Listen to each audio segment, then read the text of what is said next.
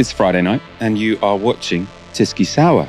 As it's a Friday, I'm joined by Aaron Bastani. How are you doing, Aaron? Michael, I'm very good.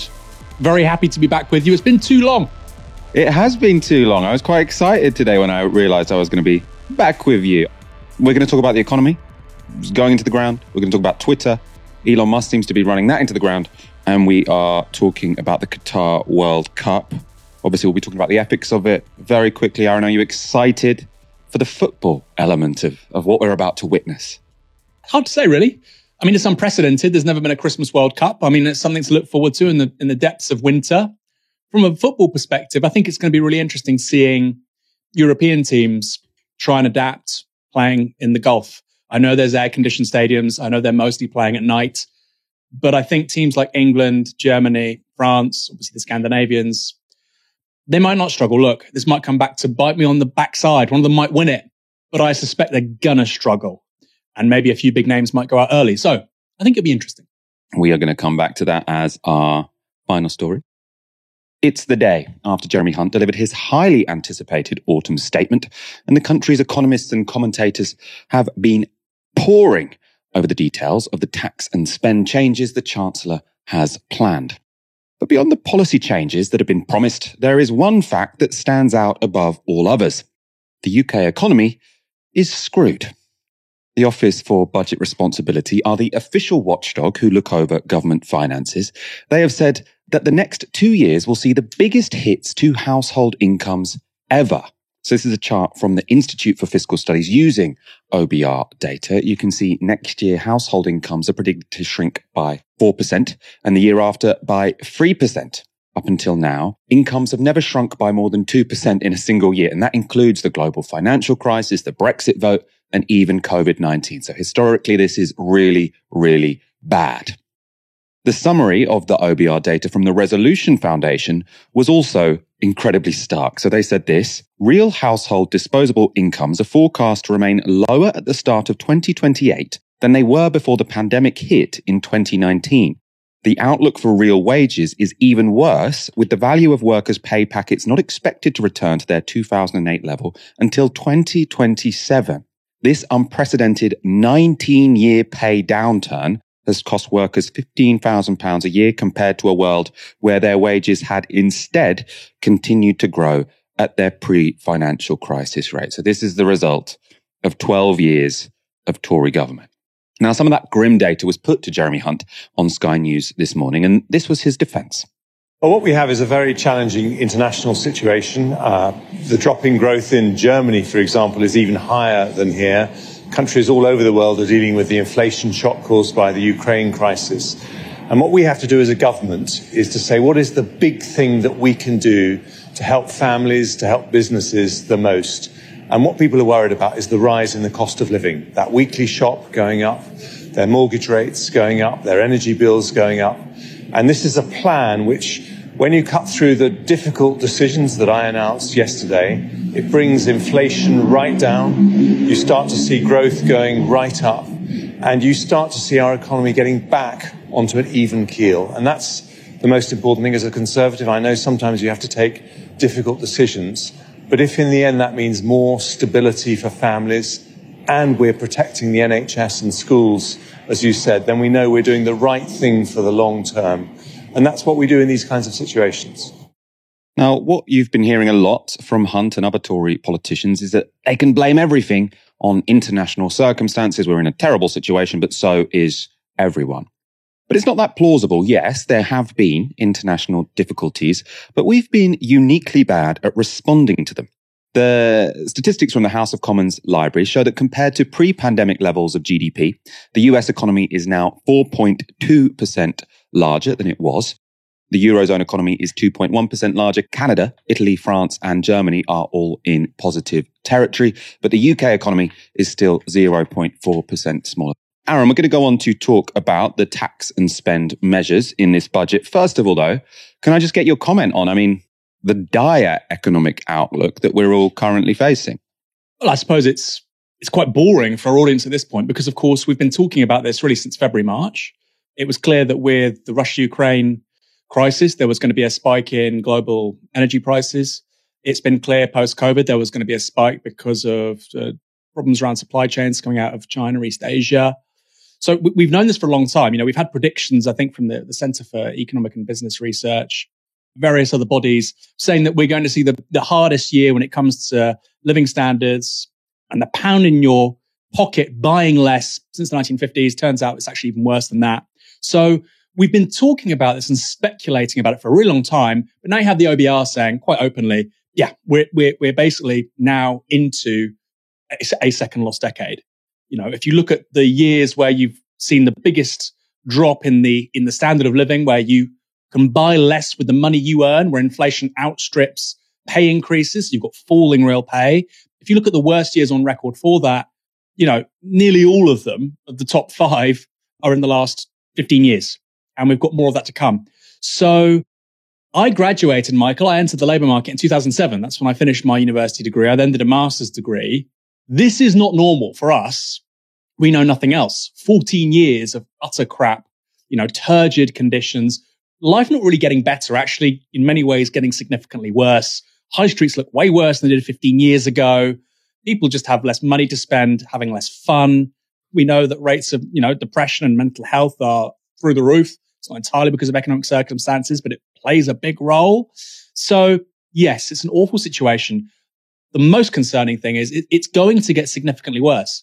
And, you know, we say we're in a second lost decade, but until politicians start to make different choices, well, we're going to have a third lost decade and a fourth lost decade. There's no iron law, some scientific principle, which inevitably means things will get better, growth will pick up, living standards will improve. That is the orthodoxy that politicians have been fixated with. They just presume things will, you know, be better in 2 or 3 years' time. We'll just have a natural upturn. Turns out that's not happening. And I suppose the question to those watching is, maybe it doesn't happen. And if it doesn't happen, who has to change that? Because it doesn't appear to be coming from legacy politicians or legacy media. There is no law, obviously, that it goes up, but it has historically. It's never been the case that if you graduate in 2008, say that 20 years later, incomes won't have gone up at all, right? So obviously, in any 2 decades, you take that period. This is incredibly unusual, right? So I know what you're saying. Like we shouldn't be complacent that growth is going to come back, but it's worth sort of just pausing for a moment on how historically bizarre this is. There was clearly something about, you know, democratic capitalism that tended to bring about some degree of growth, and that has completely broken down. Or it's just that we've had incompetent governments for 12 years. I mean, between those two, if you were to sort of hazard, is this Tory incompetence or is this just something secular whereby growth has ended?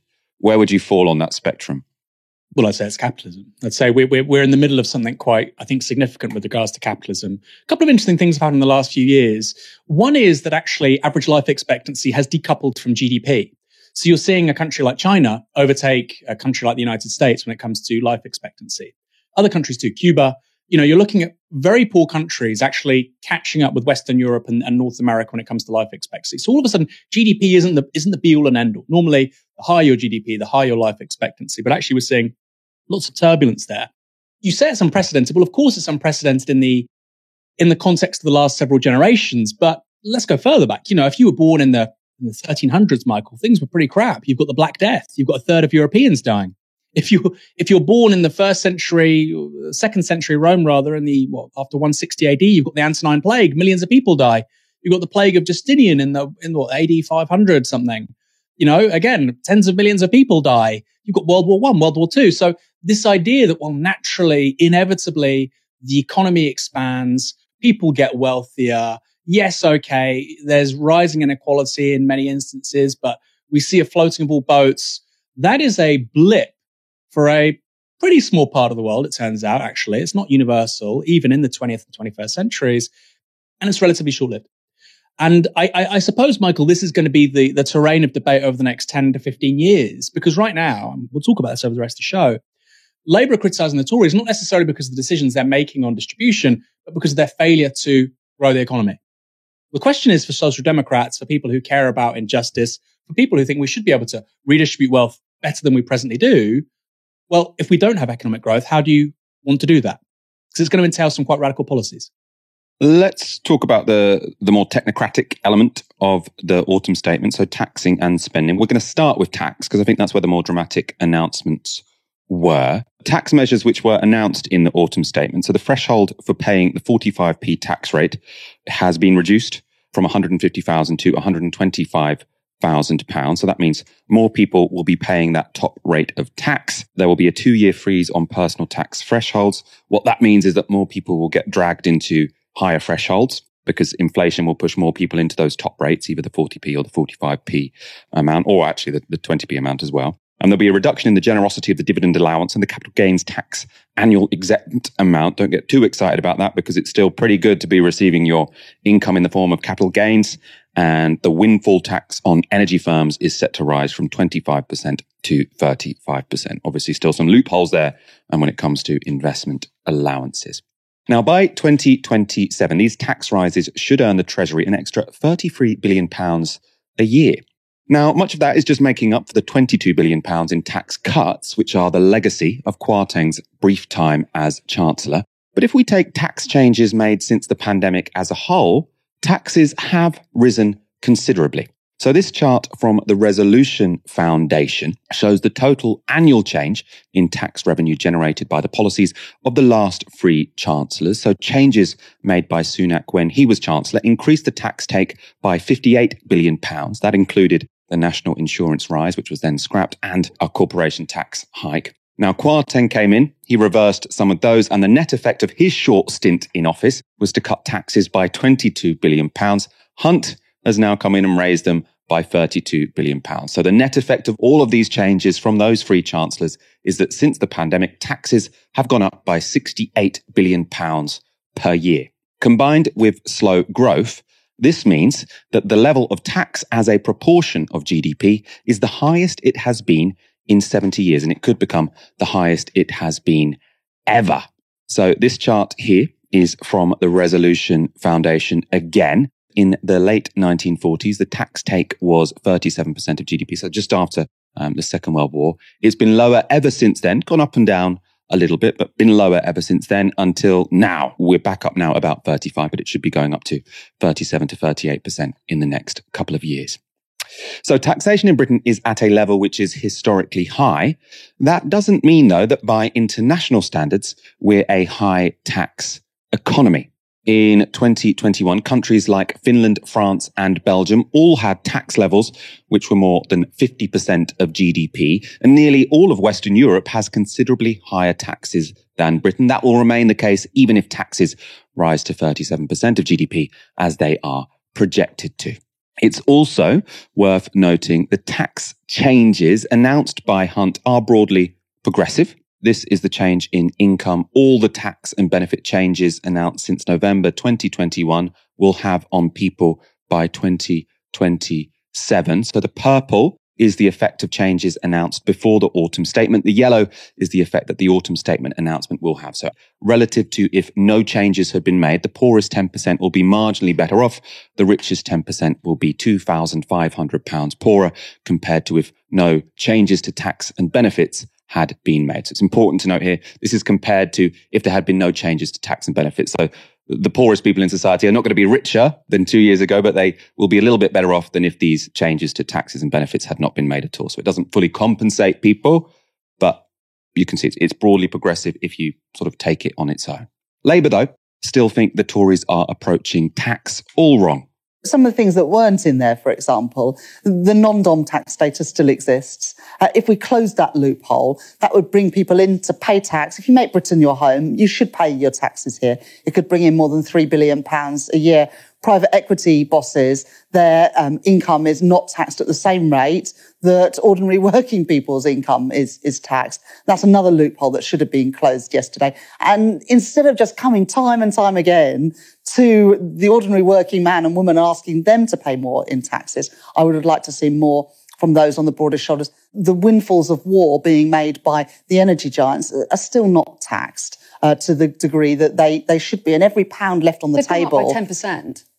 Fine, but there's still those windfalls of war that we could be taxing more. We should not be having these investment allowances, which just means that there are some big energy companies that aren't even paying any of this windfall tax. That's not right. And so we would have done more on that front to alleviate some of that pressure on the ordinary working person who, at the moment, you get your income, it's being eroded by double-digit inflation, and now it's going to be eroded further by these range of stealth taxes that are coming in. And we know that bills are going to go up further next year. So I understand that people feel really anxious about what's happening at the moment. And when you see some of the, big companies and the very wealthiest in society, getting off scot-free, I just don't think that's right. It's not the right priorities. So that was Rachel Reeves sort of saying the top earners are getting let off lightly and they're focusing too much on taxing ordinary people. I mean, Aaron, the Tories are getting sort of attacked from the left and from the right for increasing taxes. What's your assessment of what's happened here?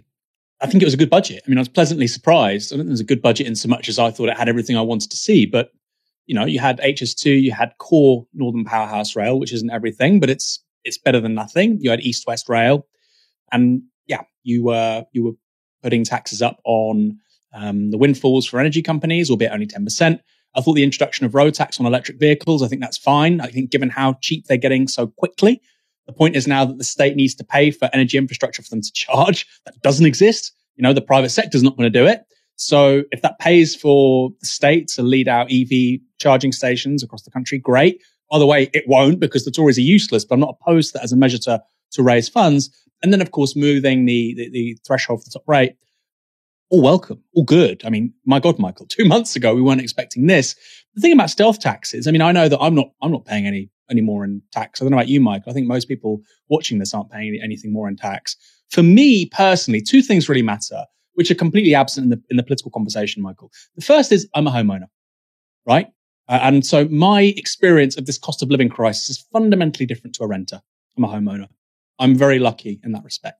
Secondly, I have a student loan from a certain period where the interest rates are actually fixed quite low. So my interest rate on my student loan is only 3%, right? I think at the moment it's at 3.25, 3.75%. It's pathetically low.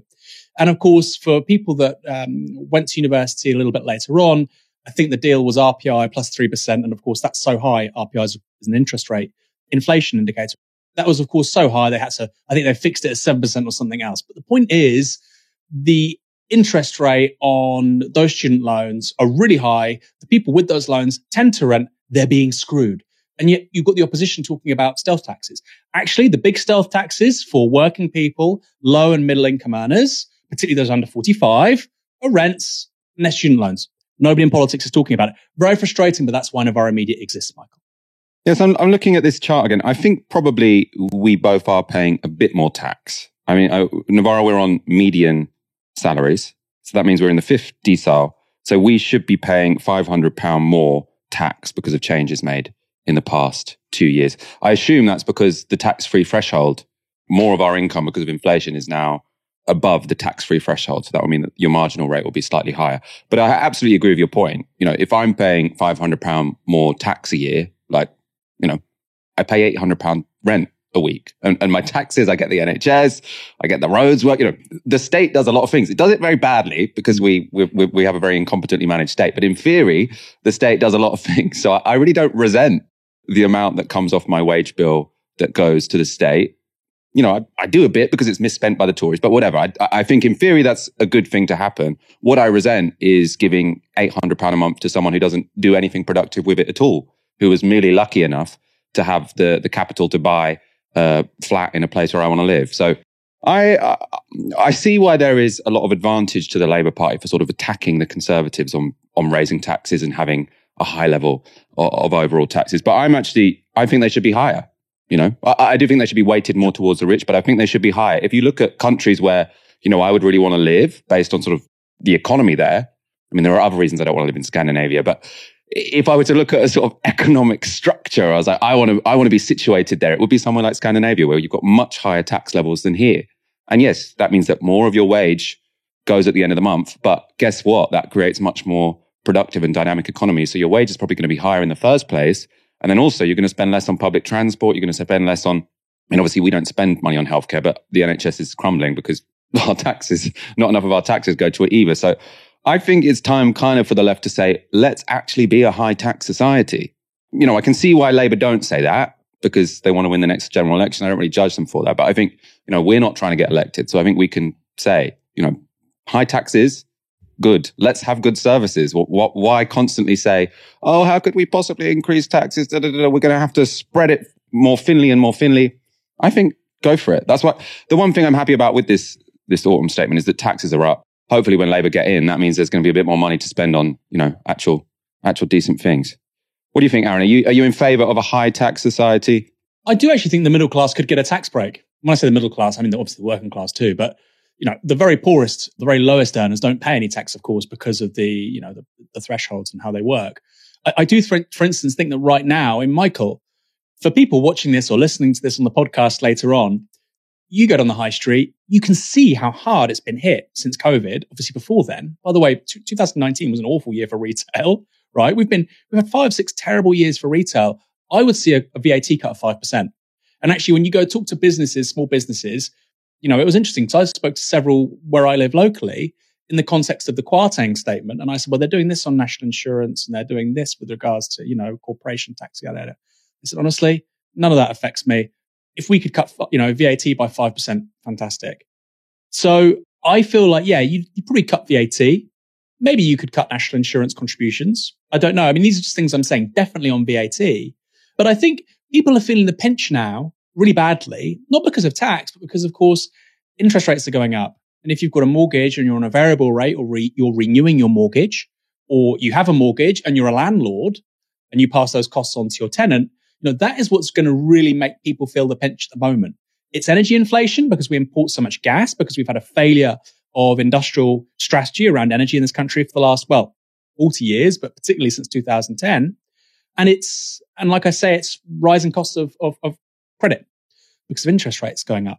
So that's why people are feeling the pinch. I think it's important to acknowledge that. Again, I'm with you to a certain point, Michael. I agree. Labour aren't going to win elections saying, oh, we need to have, high tax economy. I agree with you.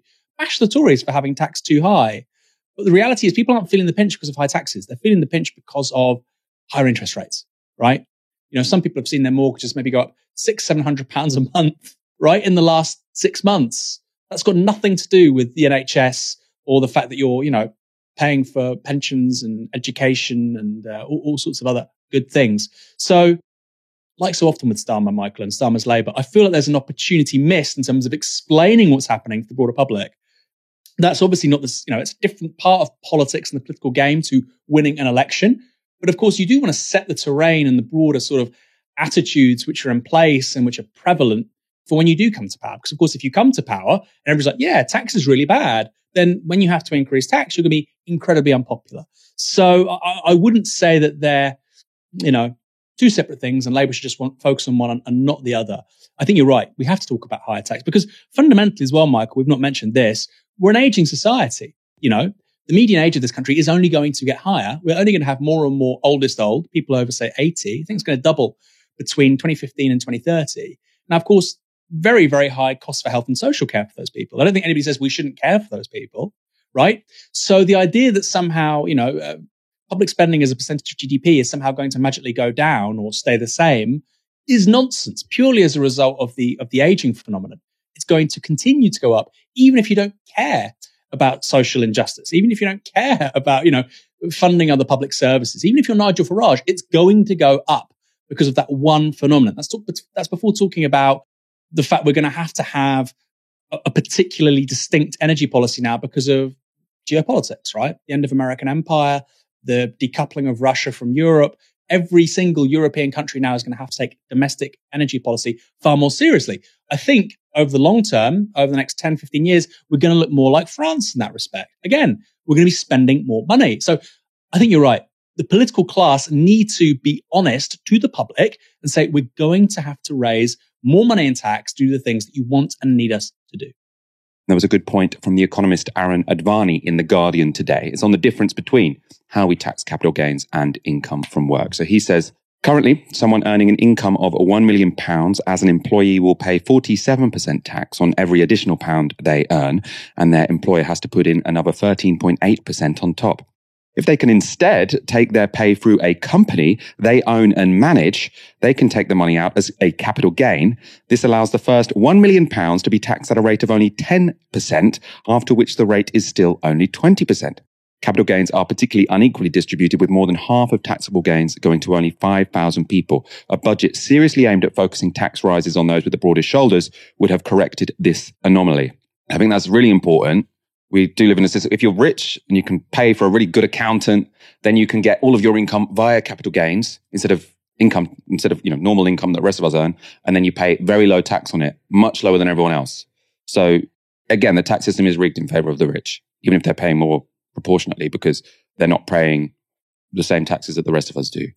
So a proposal, which, the IPPR put it forward. I actually think this might be one of the things that Labour do put forward at the next general election, because it would net them a lot of money, and I think it would be quite popular, is to say we should tax capital gains at the same rate that we tax income. So the IPPR said that could net £12 billion a year. So it seems worth doing to me.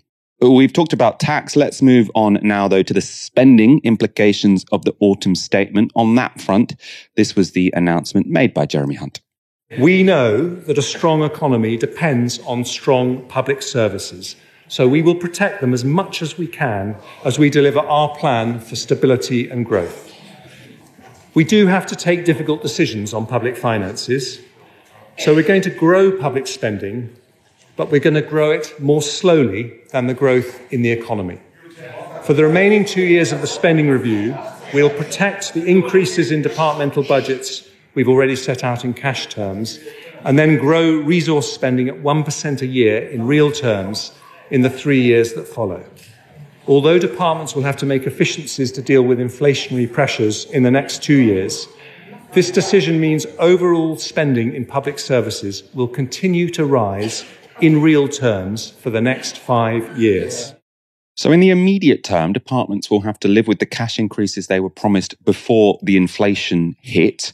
So they were promised more. They're now going to have to, deal with the fact that that cash won't go as far as it would before the war in Ukraine, for example.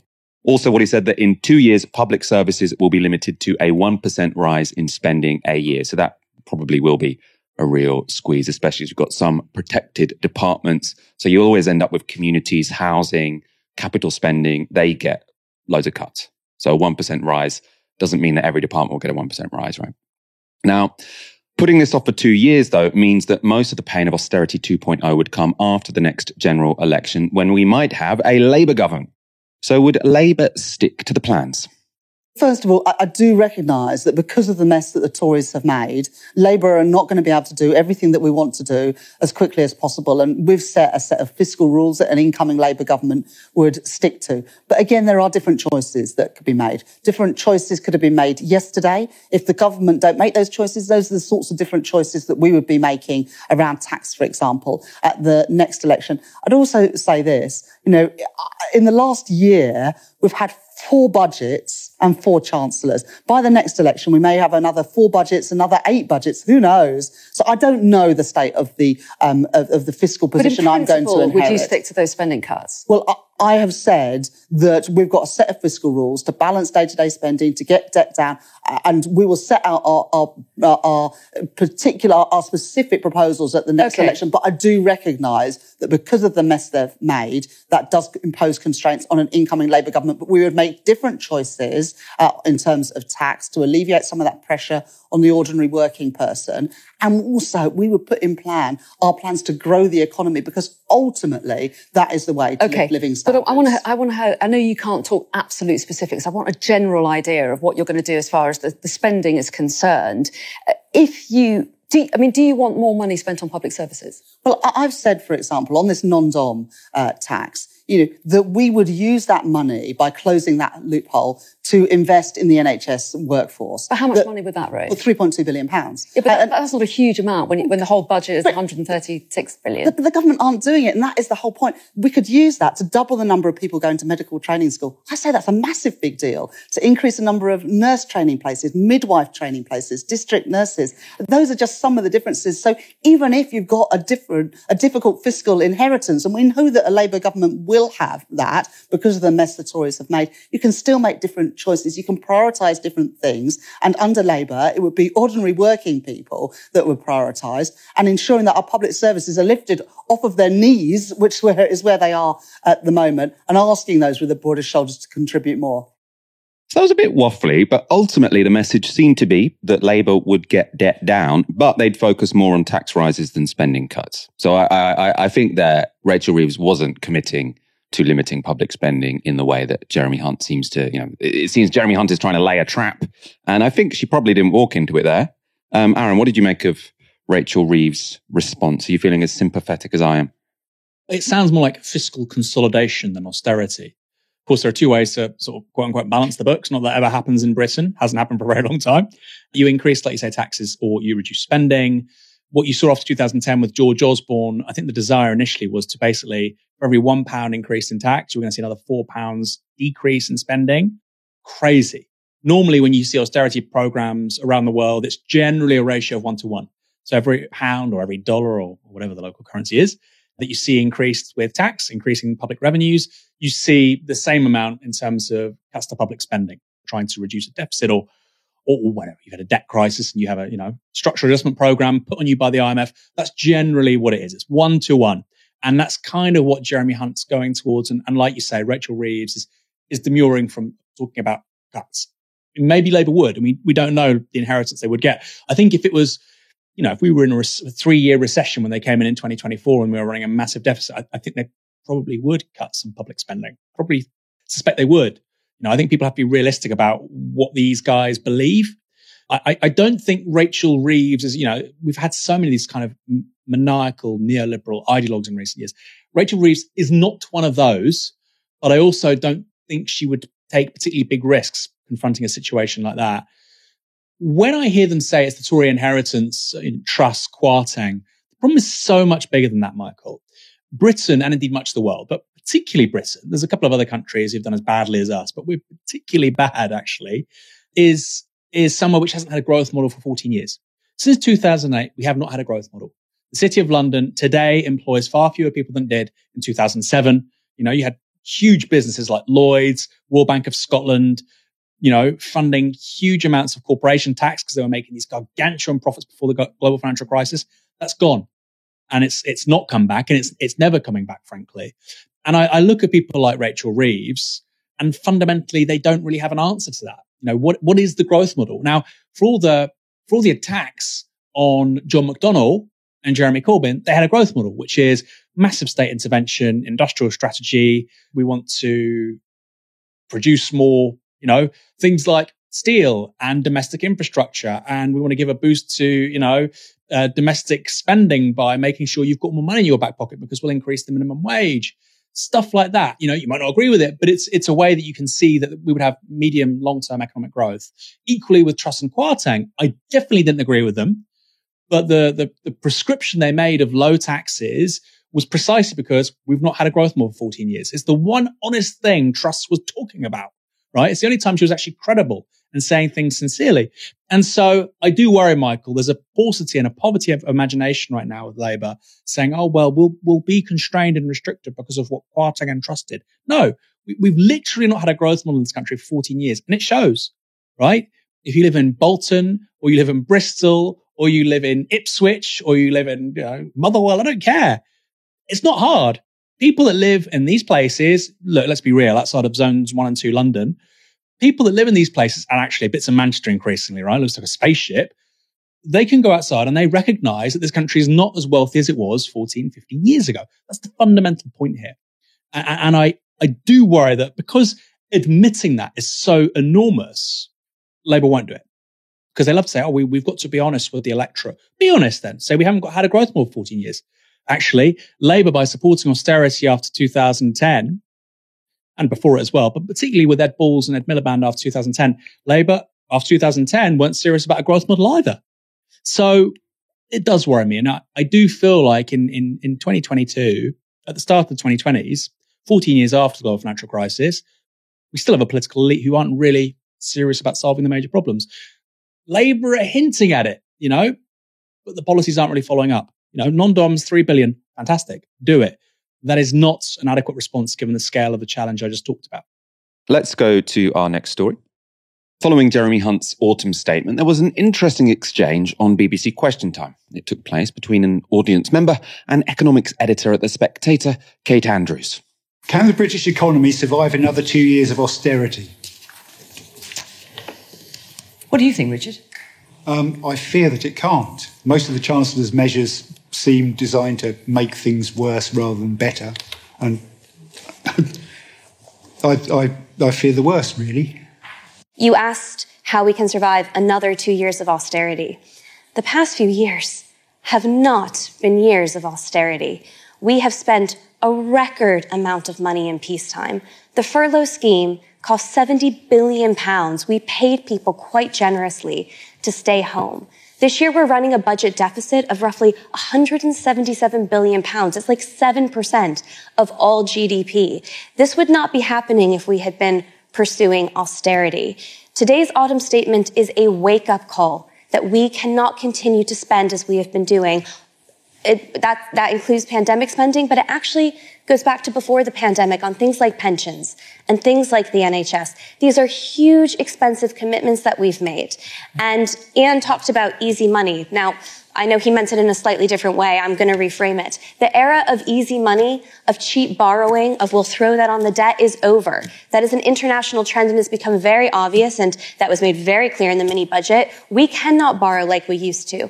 And if we are going to have these very generous promises, everyone is going to have to pay for it. And that's what this autumn statement was, a wake-up call. I think there are a few pitfalls in it. I think we have to stop putting vulnerable people into the same categories. A lot of people are very vulnerable and they're going to be this winter and they need a lot of support. But for some reason, we put millionaire pensioners into the same vulnerable category. And if you are a working person who doesn't fit into one of those categories, who really needs the money, or frankly really doesn't, you got rinsed in this autumn statement. There isn't a lot in there for you. And the last point I want to make about this is, and I think this is the biggest pitfall or the biggest question for the Prime Minister and the Chancellor. It is very obvious now that our commitments to pensions and the National Health Service are what is forcing taxes to go up. We have to pay for these things. And yet in this statement, we saw the state pension rise with inflation, 10.1%, and we saw billions more for the NHS. Now, perhaps you can't reform those things overnight, but as long as this is our plan, to keep funneling money into these very expensive systems, expect your taxes to go up. And if we think the tax burden's too high, highest, I think, since the post-war, then we need to talk about reform. That was Kate Andrews. She was former Associate Director of the Institute of Economic Affairs. That's the organisation that is said to have masterminded Kwasi Kwarteng's disastrous mini-budget. So I'm not sure how seriously we should take her advice about the economy. But Aaron, the implication there, we're being taxed too much. We need to cut back on NHS and pensions. Oh, and by the way, the state hasn't been doing austerity for a really long time. How would you respond to that? She's a fucking idiot. That's what she is, Michael. And the thing is, no, she's invited on BBC Question Time repeatedly just to voice this idiocy, just to say something that's idiosyncratic, which very few people actually out there in the public say or think or feel. She's saying this and she's there and she's invited on precisely because she's unrepresentative. I think it's good that you have a wide range of voices. Fantastic. But, you're more likely to see a representative of the IEA on, or somebody who's previously worked at the IEA on BBC Question Time than you are a trade unionist. We had Julia Hartley-Brewer on twice over a period when you didn't have the Green Party on once. This is a national party which is polling as high as 7% in polls in this country. Councillors up and down, England and Wales and Scotland as well, separate party, of course, but they're in government with the SNP, but apparently Julia Hartley-Brewer has more of a voice. These are idiosyncratic, cantankerous people who are saying nonsensical, idiotic things, gibberish, frankly, to get a rise out of people, so that people like Navarro Media make clips about them. And so, of course, people watching this say, we don't talk about them then. Well, we've got no choice because you've got a public service broadcaster, not so fast when it comes to BBC Question Time in this country, with a 70-80% market share of TV news. They are making very marginal, very ridiculous people front and center of the national conversation. I don't know why, Michael. We're going to need some kind of inquiry in sort of 10 to 20 years' time. Why are so many journalists and producers at the BBC fixated with the idea of austerity. Why do they love austerity so much? You know, it's not any good for them. It's not good for the country. Are they just masochists? Are they part of some sort of esoteric, hidden religious movement, which is, you know, committed to inflicting pain on as many people as possible? They must be. No other explanation for it. It's so important to say because there is something a bit gaslighty about what she said there. You know, we haven't had austerity for a very long time. Now, obviously, the government has been spending a lot of money over the past couple of years because we had a pandemic, and money spent on the NHS has increased because we've got an aging population, right? So there were some things where the money spent had to increase, pensions the same. But austerity isn't just about how much you spend, right? Austerity is about how much money you give to the things that make society work. So education still has funding lower than 2010. The Justice Department funding is 25% lower than it was in 2010. Transport is 50% lower than it was in 2010. So these are the departments that, you know, make society function. Transport, that's literally how we get around. And they are supposed to be working on 50% less money than they were in 2010. So you ask anyone in any of those sectors who works in those sectors or uses, I mean, we all use transport, anyone with kids, any kid uses the education service, right? That's austerity. So to have someone standing up there who's, you know, works for the Spectator, worked for the Institute for Economic Affairs saying, oh, austerity is over. Like, it's not just wrong, it's very offensive. And so that's why, yeah, let's have more trade unionists, please, on Question Time. People who actually represent people, and less people who cut their teeth working for organizations with shady financial arrangements because we don't know who funds them. Let's go straight to our next story. Twitter has been a pretty wild place since Elon Musk took over. First, Musk decided to sell blue ticks for $8. Pranksters began impersonating public figures and companies. Millions were wiped off the stock of some of those companies, and advertisers, obviously, responded by leaving the site in droves. But now there's another exodus from Twitter, and this time it's from another group equally necessary for Twitter to function. The advertisers, because it gives them the money. These people, because they make the whole thing work. It's the company's staff. So the purge here began when Musk sent an email to the 3,700 Twitter employees who hadn't already resigned or been sacked. It said this, so it's titled A Fork in the Road. Going forward, to build a breakthrough Twitter 2.0 and succeed in an increasingly competitive world, we will need to be extremely hardcore. This will mean working long hours at high intensity. Only exceptional performance will constitute a passing grade. Twitter will also be much more engineering driven. Design and product management will still be very important and report to me, but those writing great code will constitute the majority of our team and have the greatest sway. At its heart, Twitter is a software and servers company, so I think this makes sense. Then he goes on, if you are sure that you want to be part of the new Twitter, this is the new hardcore Twitter, please click yes on the link below, and then there's a link to a Google form. Anyone who has not done so by 5 p.m. Eastern time tomorrow, so that's Thursday, this was sent on Wednesday, of course, will receive 3 months of severance. So that's 3 months pay, but you'll be sacked. Whatever decision you make, thank you for your efforts to make Twitter successful. Elon. Now, as the deadline approached, hundreds of workers resigned and the hashtag RIP Twitter began trending. And one former employee told the Washington Post this, I know of 6 critical systems, like serving tweets level of critical, which no longer have any engineers. There is no longer even a skeleton crew manning the system. It will continue to coast until it runs into something, and then it will stop. Now, next, in a possible further sign of the end times for the company, Twitter closed its offices and removed employee access. So the lockout will remain in place until next week. So staff can literally not go into the office.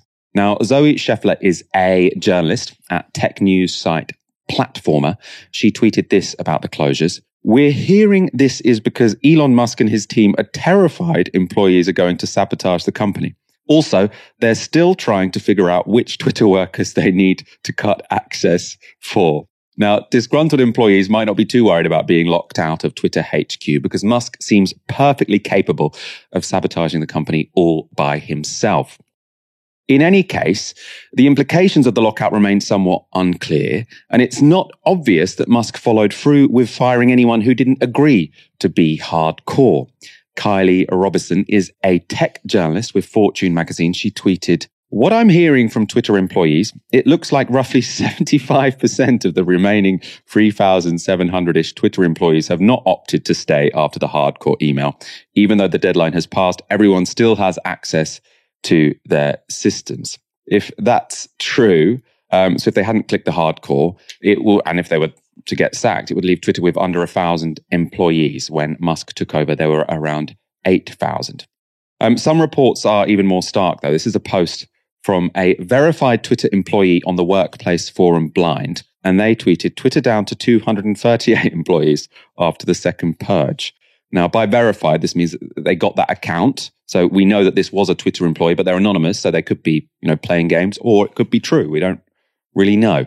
Either way, it seems Musk didn't manage to get buy-in from as many employees as he had hoped.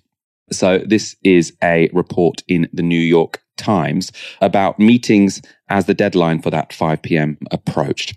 So they write, in his pitch, and this is to various people in the company who Musk doesn't want to leave, Mr. Musk said that he knew how to win and that those who wanted to win should join him. One person who spoke with him said, in one of those meetings, some employees were summoned to a conference room in the San Francisco office while others called in via video conference.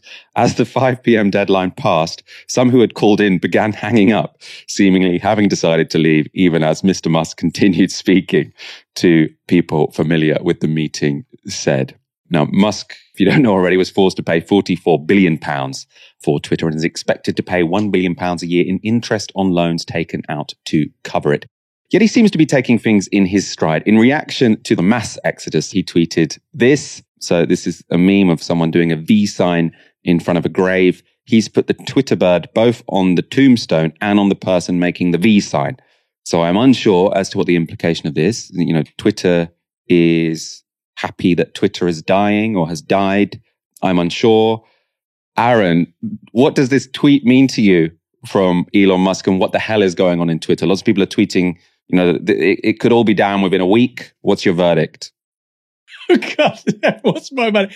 I'm not an engineer, Mike. I'm not a computer scientist, and I'm not there. So it's a strange one. I mean, look, the way I see it is, and from what I've gained from people I've spoken to about this, is that the idea of it's just going to suddenly crash and go offline. Plausible, but it's not likely. If you have a massively reduced staff, what is going to happen is, of course, in the short to medium term, you get more and more problems. The site is more and more difficult to maintain. And obviously, you can't develop new products, which is what Musk is talking about constantly.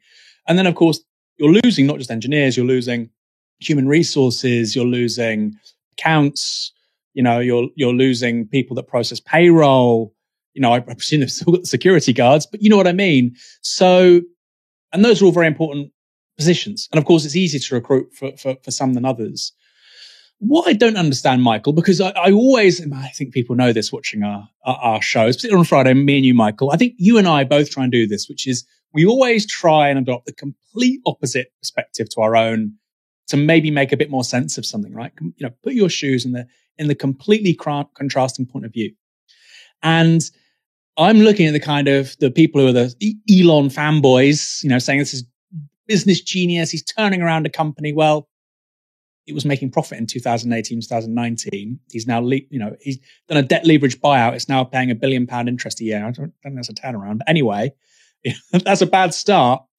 But they're saying that, he's going to develop this incredible company, and actually they can do what they were already doing with far fewer people. And that the reason why you're seeing the media criticize and attack Twitter, and particularly Musk, is because ultimately they're going to prove there's lots of fat around Silicon Valley.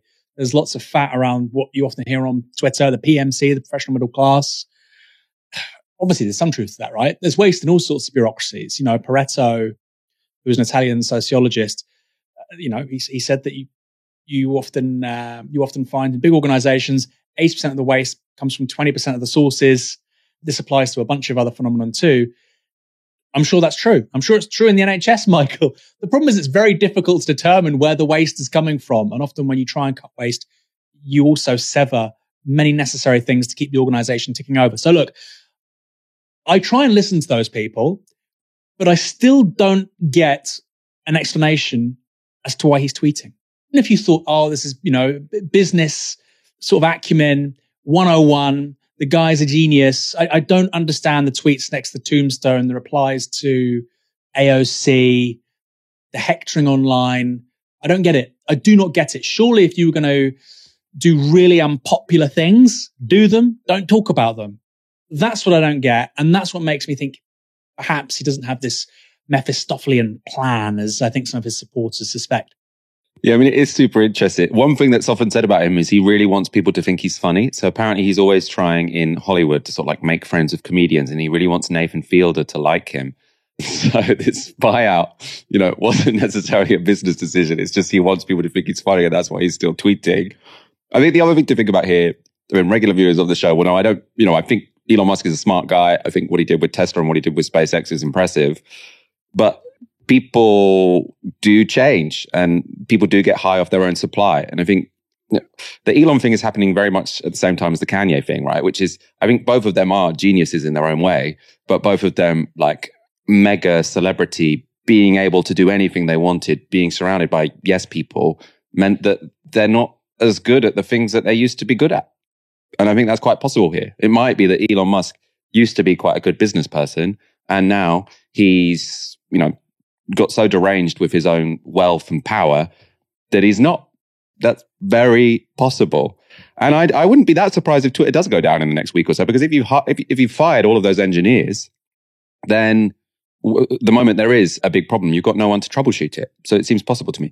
The one thing I would say, though, is I think people have underestimated how important the network effects on Twitter are. People say, look, it could just go down. Everyone could move. One, there is an alternative yet. And two, even if it goes down for a week, the moment it comes back up, there's so many people who've got all these followers, so many people who are following all these different people. I think it's going to be very, very hard for a different website to compete. So I do think, Elon still has a valuable asset, even if it's not worth 44 billion pounds, and even if this is a terrible start.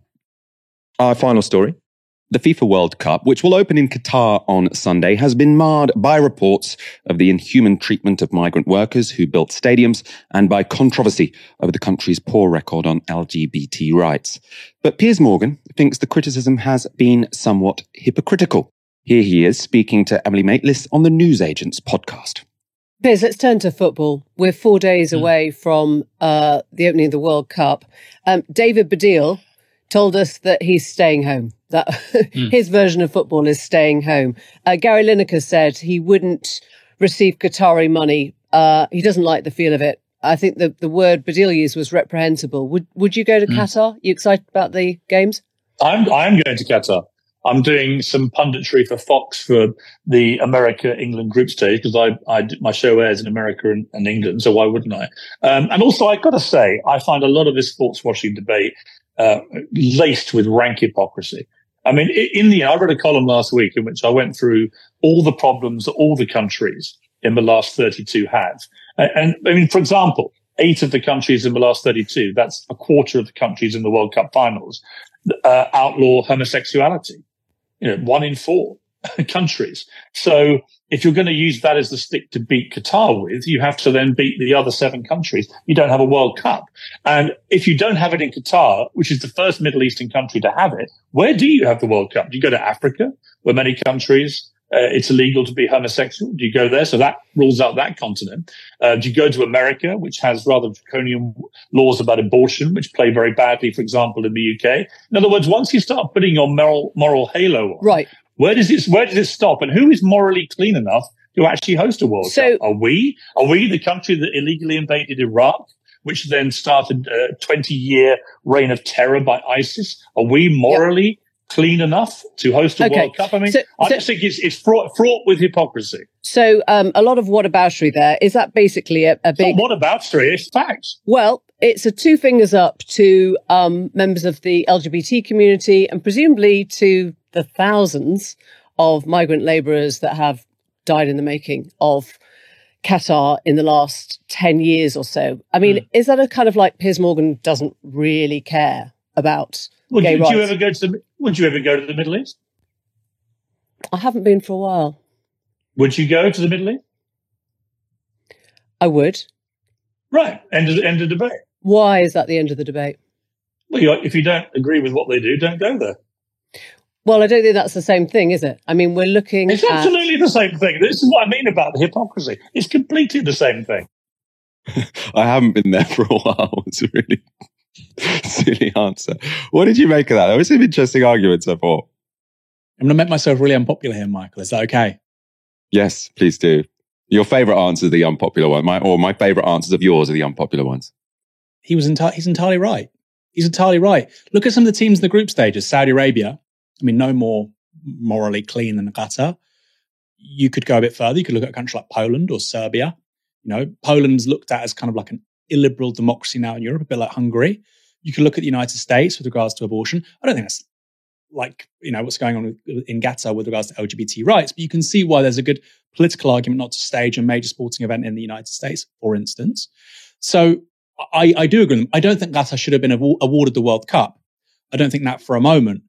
But the selection of it to me seems a bit strange. You know, somebody, if you're willing to fly on Emirates, if you're willing to go and stay in Abu Dhabi, or if you're willing to go, you know, on a holiday somewhere in the Gulf, I do find it a bit irritating, frankly. The problem here was in the awarding. The problem here was a lack of political will around this tournament during the construction of the various stadia and whatnot. And now we're a week away from this. Rather than politicians and journalists doing their job, people are expecting football coaches and players to have a voice. It's absurd.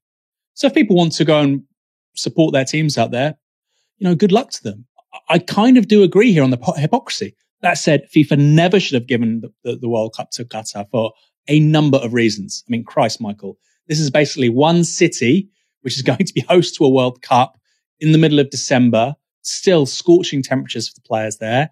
Workers' rights terrible. And of course, the LGBT rights are terrible too. But I think one thing that you could do in awarding future tournaments, if you were FIFA, is to ensure a certain labour minimum with regards to standards. You could collaborate, presumably, with the International Labour Organization, the ILO, to enforce that. That's one thing you could do.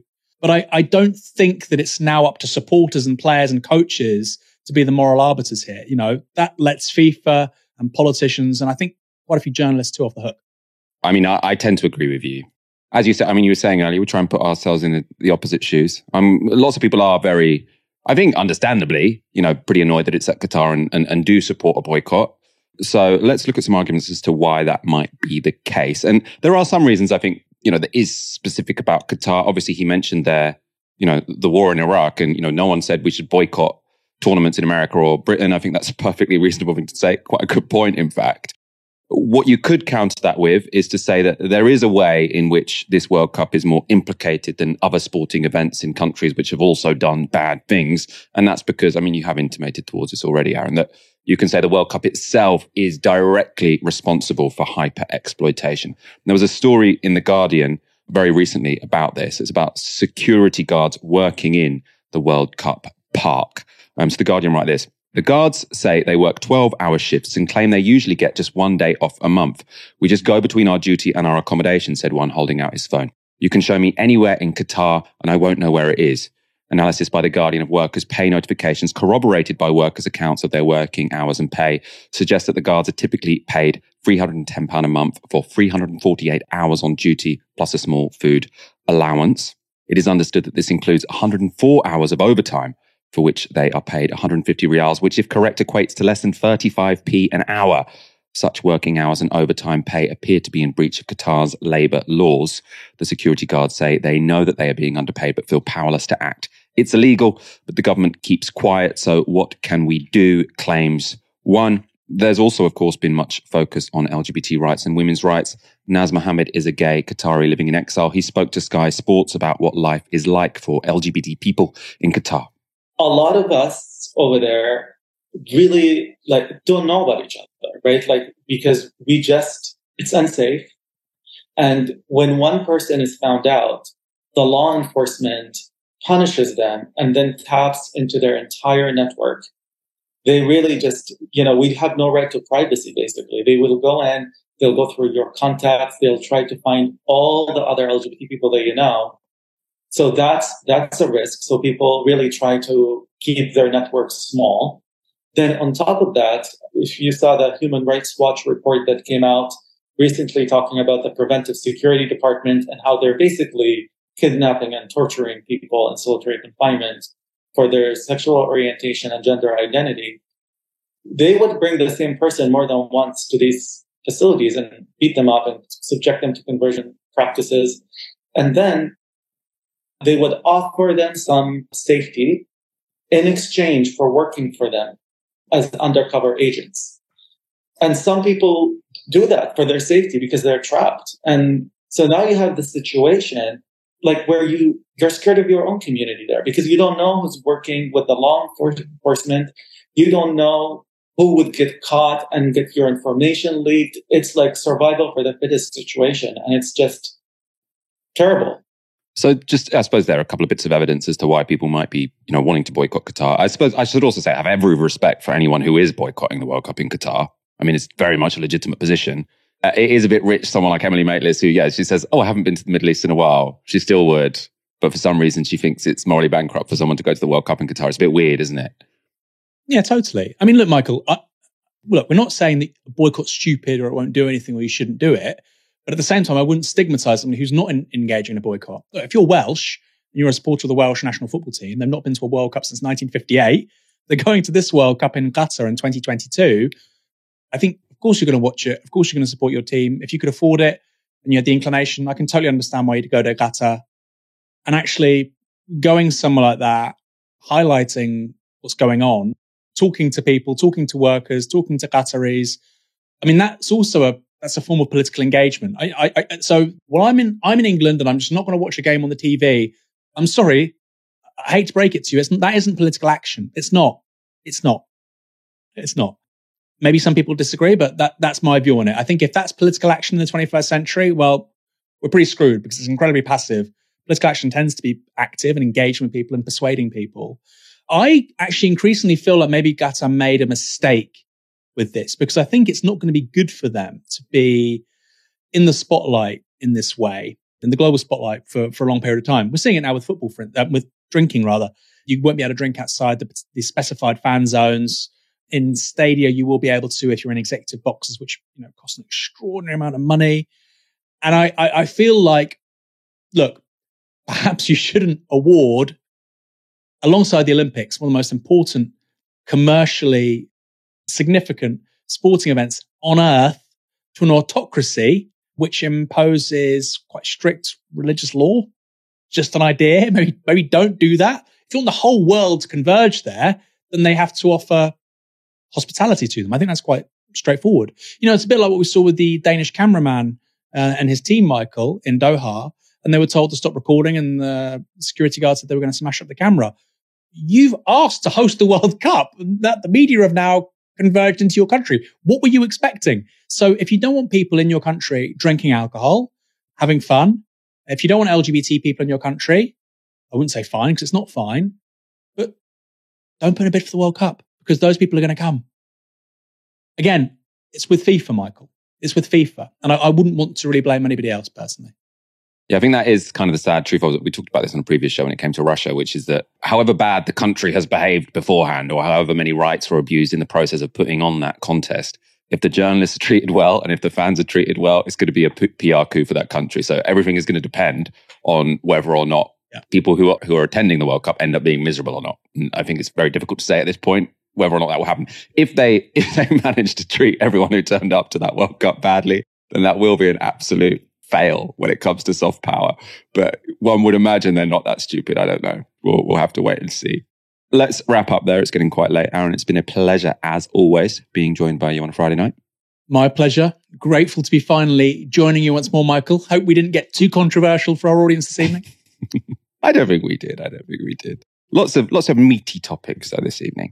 That's it for us for now. We'll be back on Monday at 7 p.m. For now, you've been watching Tysky Sour on Novara Media. Good night. This broadcast is brought to you by Novara Media. Go to novaramedia.com/support.